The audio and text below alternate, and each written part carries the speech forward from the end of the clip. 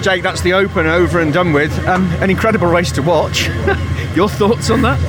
Yeah, it was one of the hardest races I've done. It was really good fun. You know, it's extremely hard work. You know, I think I've used up my whole day's energy in one race, but managed to keep it on the road.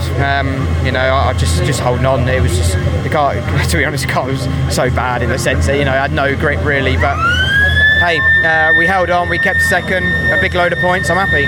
Just talk me through the start. Yeah, start was interesting. I mean, I got a good launch. Dan was perfect and just stayed on the right, got fully alongside Dan, and I thought Ash was staying left because I guess initially he was getting wheel spin and I was there, and he's just chopped me. You know, I'm there, I have a nose there, I'm well there, you know.